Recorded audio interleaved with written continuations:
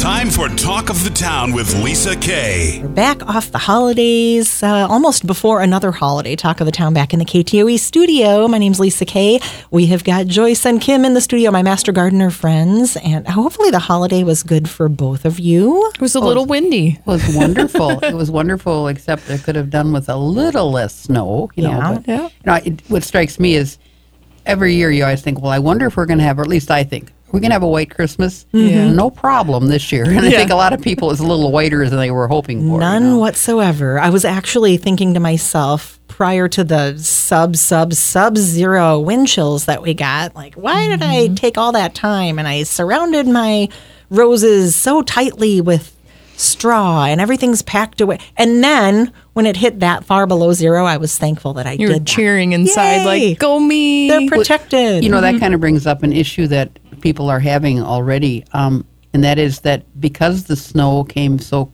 early and now it's actually quite deep, a lot of people, I'm hearing from people that are saying, well, the rabbits are just going crazy, just mowing off shrubs and everything else. So what I was going to just mention, or I wanted to mention on the air today, was that if you have some small trees and shrubs that you don't want to have trimmed by rabbits, yes, there's still time. The trees, for example, to wrap the trees, like you would to prevent sun scald, Right. or for the shrubs, if you can get out to where your shrubs are, take some chicken wire and kind of put a pen around it so the rabbits can't get it, because as the snow gets higher, they're going to get hungrier, and rabbits are pretty resistant to snow. I mean, they just, we've got a shrub kind of on the south side of our house where the wind blows just such that it makes like a little cave in there, and there's always a rabbit sitting in there. And that shrub is like 100 years old, so I don't care if it has to have a few chews on it, but fact is, younger shrubs, the rabbits could just decimate They could girdle them. it, and that would kill it.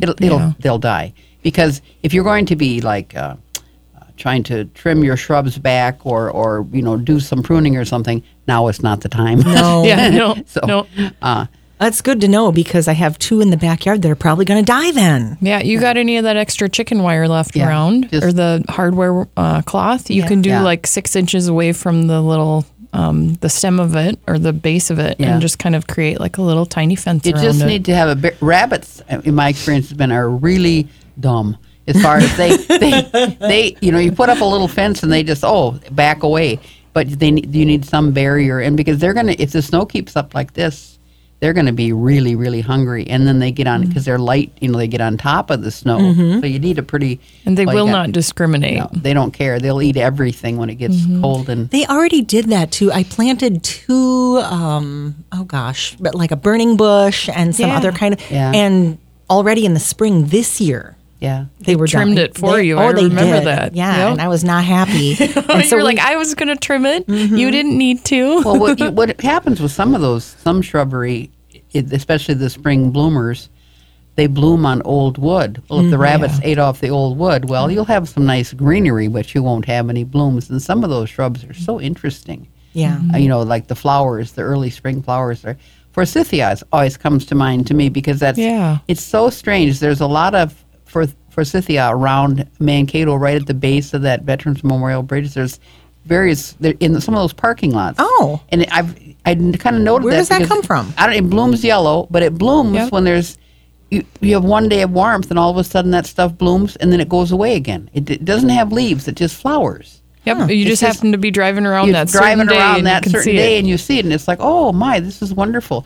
But I think a lot of people must have that in their yards, and I'm sure the rabbits would just say, well, this is a salad bar. So that's just one thing to be aware of, that they're going to go for that stuff. If you can somehow get out there, fence it, in small trees, wrap them still. There's still time to wrap them. Okay, so when we have to wrap small trees, are you talking about ones that have just been planted in the last few years? Yes. Well, like 1 to 2 years. Yeah, 1 to 2 to 3 years. You want to wrap them with the trees. Generally, it's to prevent animal damage, but also sun scald, because as cold as it's been, but the sun still can do damage to trees. Like it'll damage the south side of the bark. Okay. On a dry and sunny day, it doesn't have to be warm. No, and the wind can do a lot of damage to the bark of a young tree. They're just not sturdy enough. And then I'm sure a lot of trees this fall went into dormancy without enough moisture. Oh, I'm which sure. is a real killer. We keep telling you to water, Yeah. right? But I mean, sometimes it just that doesn't time's happen. passed. But if you did a good job this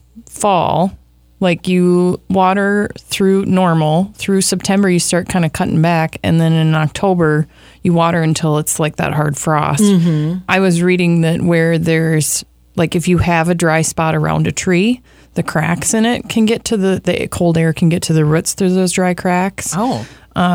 Moist soil will actually keep warmer than dry soil. Yeah, absolutely. So there's where some protections come in. So like the future listeners, when or gardeners, when you're out there in the fall, just keep that in mind, that you're protecting your plant by keeping it wet coming into the fall. Right. Because people think, it'll be like a block of ice, but that's actually okay versus having, the Sahara Desert cracked soil. Right. That's not good, because then there's cold air blowing right in at the roots and just killing them. So right now, if you're saying it's not too late to wrap the trees, are we supposed to dig down and start at the bottom, or do we just wrap what we can see? Or wrap what you can see. I would say, wrap what you can see, because you don't have to start digging out. Or, that would actually, you'd probably be encouraging rabbits if you dig a hole there. Here's some fresh meat. They're going to go for at some shelter. But just if whatever is on top, and I think the best thing to kind of do is if you could build like a little a fence or circle, if you could put that, even if you put it on top of the snow, as the snow melts, it'll sink down it'll work. And it's certainly an ideal situation, but I've heard from a number of people that they're really having an issue. It's better to try to do something than to do nothing at all, I'd say. What do you use to wrap a tree? I mean, do we have to go to the garden center? Are those readily available supplies now? I think there are. I think I've seen them at like the big box stores and the garden centers, where it's just it looks like a PVC pipe, but way more flexible. It's just a white little tube. And there's tape also. There's tree. It's just called tree wrap. I think that's what it's called. Yep. It's not expensive, and that would still be available at your local garden centers that are open year round, and also at your big box stores in their garden center portion, which isn't staffed so much usually this time of the year, but the stuff is on the shelf, and it's free. You can buy a lawnmower right now if you want one. I mean, it's true. So. Please don't. Yeah, right. I was talking to the Mankato city manager. We did a whole show about the vine borer. That's not the vine borer. The emerald ash borer. Thank you, emerald ash You're borer. welcome. I keep thinking vine because I'm friendly and quite aware of them. Yeah. So, do you have them in your yard? We had 52 trees in our yard, ash trees in our yard, and we took down about 20, I want to say, total so far. Okay, to deal with that problem. Yep, we were being proactive about it. Yeah. Just because we saw signs, and we actually haven't had anybody come out and actually identify it yet, but because it's here. I've been educated on it, we've kind of decided that we're going to be taking the trees down at our own time frame instead of somebody else's. Okay. So I've gotten really good at taking trees down. I'm quite the lumberjack. Don't put that out there because the city's going to be calling you. No, I won't take calls. Give us some help. It's regarding the city. It's really sad in terms of the number of trees that have gone. Yeah. Even in North Mankato, they've got a program that these old ash trees, even if they're not diseased, they were the oldest ones that were in the toughest shape just because of age. They've started taking those boulevard trees out. And right in our neighborhood, right around us, we lost a couple of really big trees. But, they were in bad shape. They were there was always branches, and they were definitely on the way out no matter what. Yeah. And why keep a tree that's that, bad? I mean, as far as, but the problem has been is we replanted new trees, different kinds and stuff. But because it was so dry, I know that a lot of the new trees planted like right in our neighborhood didn't make it because people didn't get the word about how much you have to water a tree. Right. Yes. And it wasn't that somebody, they got a letter and that kind of stuff, but some people just don't know and don't have time. They don't have time, or you know what, the water bill can be pretty darned expensive, And we have an outside water meter, but not because of my flower proliferation, let me say. But if we didn't have an outside meter, you pay water and you pay sewer on every gallon that you run out. Sure. But an outside meter, of course, eliminates that problem. But it's not. It costs a couple $100 to put in an outside meter, so you have to kind of weigh it. But I know some people didn't do that, and I saw some new trees that aren't going to make it next spring. You can tell. Especially with this cold snap, then they weren't watered and probably not wrapped properly. No, whatever. No, but that wrap too. I was going to say that will help against like the critters chewing against it, the deer. But it will also, like Joyce said, that sun scald. When the sun's warm and it's dry, like we were talking, it will actually heat up the bark on a baby tree. Yeah. And it will like crack it open, and it'll create like this wound. So when you wrap it like that, it actually protects it from just that fluctuation of the sun hitting it just right and getting warm and cool. So you can kind of protect it that way. Now, if you don't wrap it, if you'd be like me and just get lazy and maybe look out there and think, I don't want to, put my boots on and trudge all the way out there to wrap this baby tree or wrap 50 of them. Say you bought a bunch of them. You can take your chances and you can maybe cut it with a knife in the spring around it and try and get the dead bark off of it and help heal it, expose new growth. Okay. We can talk more about that in the spring. Yeah, we should, because I think I've got that. That's definitely something you can do if you don't wrap it. I have a little bit of split bark going on the one tree that I do have in my front yard. So Joyce and Kim, our master gardeners, here on Talk of the Town today. We're talking all about winter tree care. This is not the time to be pruning trees or shrubs or anything. No, if you a lot of people do winter pruning, but usually that's toward the end of February. You want to do that before they break dormancy, because the last thing you want to do is, like, say at the end of March, start pruning trees and they look like they're bleeding. But all the moisture is draining right out of the tree. The circulatory system of the tree wakes up and it just starts to pour out. So you want to have that all trimmed up and taken care of. I'd say by about the end of February is when I've got some shrubs that I usually trim up, but I wait. And sometimes I'm standing on top of a snowbank doing it. But and that's when you do it.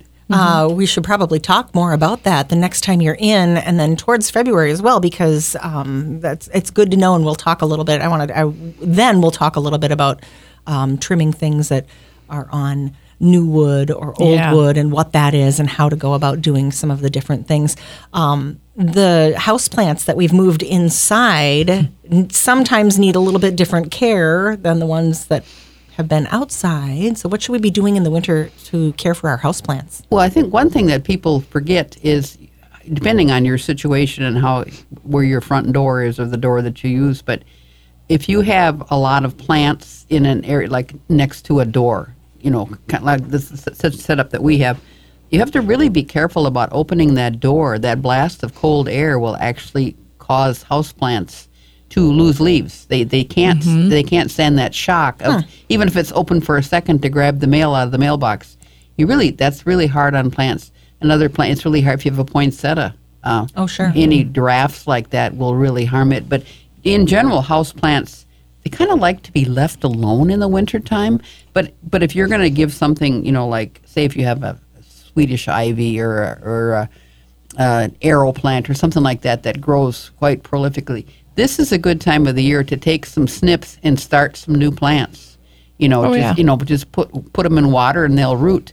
And by spring, you can have some nice hanging plants to hang outside or in your screen porch or whatever. But it's a good time to start plants, because usually when you're starting, say just taking some snips and putting it in water, you don't need a lot of direct sunlight and stuff. They kind of will root pretty much in just light. Doesn't have to be like intense sunlight. Right. So it's a good time of the year to do that. Plus, if you're a gardener, a gardener wanting something to do or whatever, it can be kind of get your hands a little dirty. Something to do. Are you getting nervous over there? Are you getting like something to do? Yeah, antsy about. Like I need my hands in dirt at least once a month. It's good for your mental health even. So I just definitely think that's what I'm missing. So there'll be some propagating, some early planting. I can't think that I have anything inside to propagate. I didn't do as much of that this year as I have in the past.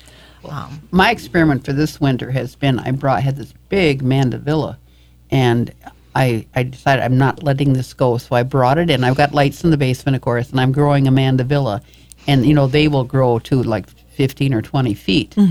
So it's trying to send out these these runners, you know, Yeah, and it's trying to hook onto my geraniums. And so every morning I'm down there in the basement. No, Joyce, it's lonely. no, you can't be Play here. nice. You can't be here, you know. So I don't know how I'm going to have to hire somebody to move that plant out of my basement, because by spring, God only knows how I'll big send it's my gonna husband be. over. He's well adept. Yeah, you've mentioned that of hauling right? big stuff. Yeah. Right?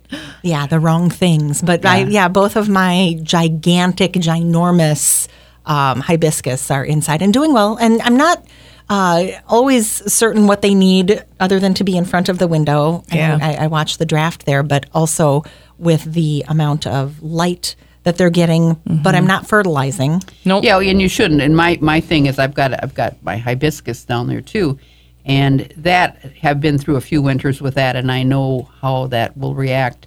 But it's getting so big, and I cut it way back when I brought it in, and it's back up there again. So, and I've got the lights as high as they will go. So I don't really know. I'm kind of like, and then I got geraniums that you're not supposed to let them bloom in the winter. You're supposed to, mine are in full bloom. And I can't. Yeah, it's like a jungle, right? I can't. This is good. I just can't bring myself to nip them all back again, because they are so cool. But, you know, I don't know. I think I'm not doing myself any favors by letting them bloom down there. What are we planning for spring? Is this now the time where you get into these, what did they say, the meme said, a deep personal relationship with a bunch of seed catalogs? Yes. Which is what I'm finding myself doing, and going on the internet and looking at what I want to do, the planning process. I think nowadays, Yes. you know, I think we still get some seed catalogs, but not like we used to. But if you go online and you know the big greenhouses, the big seed suppliers, if you go online and look those websites up, it's just wonderful. And what you can find this time of the year is they're the best 10 best plants for shade for 2023 kind of thing. They're promoting a lot of stuff, and some of it is, well, really, you think so? But on the other hand, it's a lot of times it's good information. There's a magazine that I get, Garden Gate, that's been around for a long time. Oh, yeah. And just reading in there about some of the suggestions, and there's been so much work done on blooming shade plants that are really quite, you know, but you have to kind of like look into that, because not all greenhouses would carry those plants. I feel like sometimes the shade garden gets overlooked, or like it's underrated. And I feel like there's so much that you can plant in a shade garden that's beautiful. That's something that I would definitely consider looking into for, you know, spring dreaming through the catalogs. Yeah. Especially if you have shade, a lot of shade in your yard. The other thing that I just recently found out was, you know, I've been talking about impatiens for most of my adult life, how much I love them and this kind of stuff, and the old Wallerinia kind that finally almost disappeared because of, you know, diseases. And now they've hybridized a number of that kind of that. It's the Wallerinia, but there's some other variations too, of plants that are resistant to that mold, that mildew disease. So there's a brand new one coming out this year that I'm sure I'll have to drive up to the Twin Cities to find it, but it's going to be in my garden. It will. I will have it. You will be mine. Yeah, I like that. You can like pick out daydream. This is a good time of year to pick out like what you're looking for in your garden, and then go a little overboard and then kind of bring yourself back, or don't. Right. Well, the other thing I would recommend or to people, order it all. there are a lot of good websites to go to that have great information, and they're usually extension service websites. Like University of Illinois is a good one, University of Iowa is a good one. I like Wisconsin's too. Wisconsin is good, and of course University of Minnesota. But I think it's important for people to, some of the catalogs we get, maybe we have access to, are from southern states, and obviously they're going to sell you stuff that pretty much will not grow here. And it's because you don't know what zone you're in, and nobody's trying to cheat you. You just have to do the research. But if you do the research with the university sites that are Midwest, they have the right climate and they're giving you the right information. So there's just such a wealth of knowledge out there that you could spend days just browsing and looking at stuff. And we're zone 4B technically still, maybe 5? Still. I think we'll switch soon, but as of right now, we're still in a 4B. Yeah. Okay. I would just make sure you check those tags. Make sure you know the little directions when you're ordering seeds. Check those, because like if you are ordering, like Joyce said, from a company or a grower that's down in Texas even, or down south, they may not be acclimated even to our weather or survive in our weather. So you plant that baby tree and it's not going to survive. It could be a situation where you plant something in a pot and you might have it for a couple of months over the warmest part of our summer, but otherwise there are some plants are so sensitive that the night temperatures drop into the 50s and they start to shudder. Right, right. So. Well, there's always something to talk about, even with the weather cold and the ground not visible with Master Gardeners, because they're always thinking about gardening and what we're going to be planning for spring. Have a great New Year. I'll see you again in January. We're looking forward to it. So we'll talk about all things green. All things green. January, even though it won't be green yet. Kim and Joyce, thank you so much for coming in. Thanks, Lisa.